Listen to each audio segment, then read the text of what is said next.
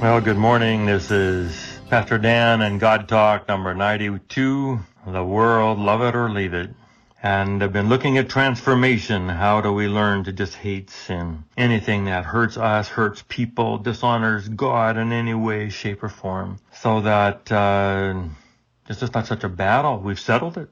I'm not that. I'm not doing that. I'm not part of that. That's over. That's past. That's old life. So we've talked about it being in the power of the mind. It's all in the mind. We've talked about it being the power of Scripture. There's a power in the Bible, the ideas of the Word. Jesus says, my words are life, and we be transformed by the words of God. And I've watched people happen over and over again, become great people, all because of Scripture. And Dallas Willard says that over time, Christianity becomes easier, not harder. Interesting. At first, you're tempted and you're always fighting temptation because you're not really sure. You really want to do that. But over time, as God reprograms your DNA and changes in your mind, God puts enmity between you and sin. And something is not temptation anymore because I'm not tempted to go eat that snake. I'm not tempted to get a Uzi and go out and shoot people. And neither am I tempted to say a cutting word or to laugh at a dirty joke or eat something that will not be healthy for me, whatever it is. And it makes sense to me. And I don't have to fight that battle because I have a habit now. I have formed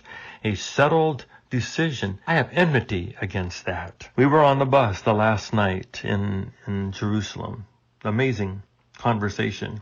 We've been together for 3 weeks, and now it's coming to an end. And we have a Jewish guide on the bus with us, and he's a great guy, and we've been with him. He's lived in the States for years, talks with accents same as us, but he knows Israel. And people began to ask him questions, and they asked him about this wall. Here's this big wall right down Jerusalem, keeping, hopefully, terrorists away. And they said, why do we have to have this wall? It looks terrible in this great, beautiful city. And they said, yeah, but they're killing us. I don't care. They're killing us. And we said, you got to care. These are people. Their families are separated. People's farms are separated. We got to care about this.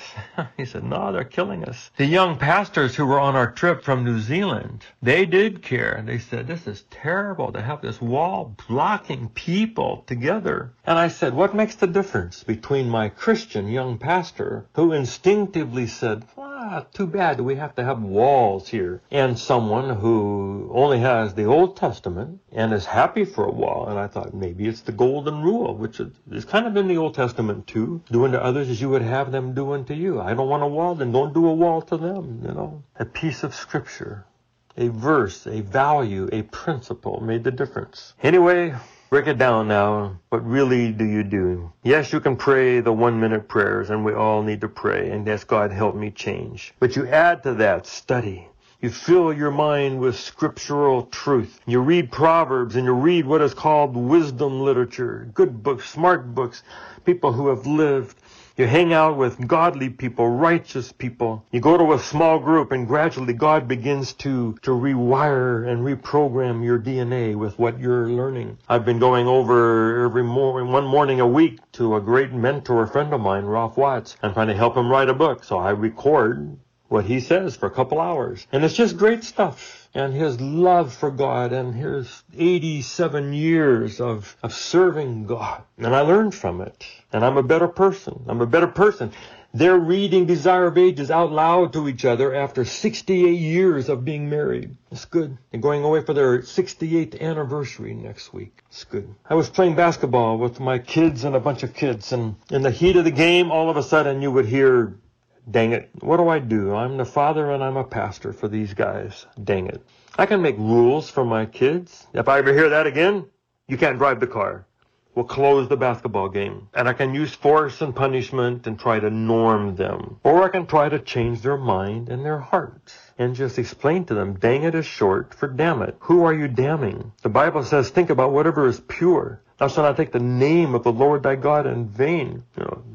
God damns people, but you want to be the one that damns people? We spend time getting to know God. He's pure and holy, and God begins to put enmity in, and words like that just go away. Just say, I don't want to use words like that. They're cheap and they're not what I want to be, because we bought into principles of holiness and purity and goodness and honoring God. And the same with getting over gossip. I don't want, and we have reasons for that, or anger, or diet, or spending money, whatever it is. The Bible covers it all. But most of all, it comes from just your picture of God? What's your picture of God? The Bible says, and Great Controversy says, 555, by beholding you become changed. The more we look at God, the more we look at Jesus, we are transformed. Well, it's time to bring this series to an end. Let me use one quick illustration. When we were at the Jordan site where Dr. Garrity and others have dug for 40 years, there was piles of old pottery that they've dug up from the ground, and you can take whatever you want. They've thrown it away.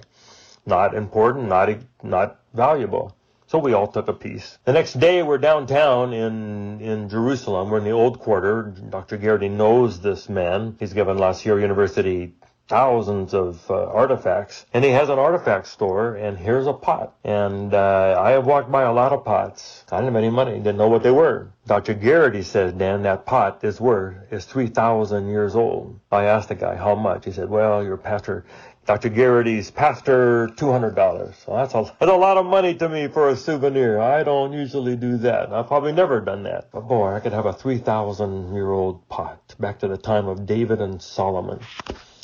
And I bought it.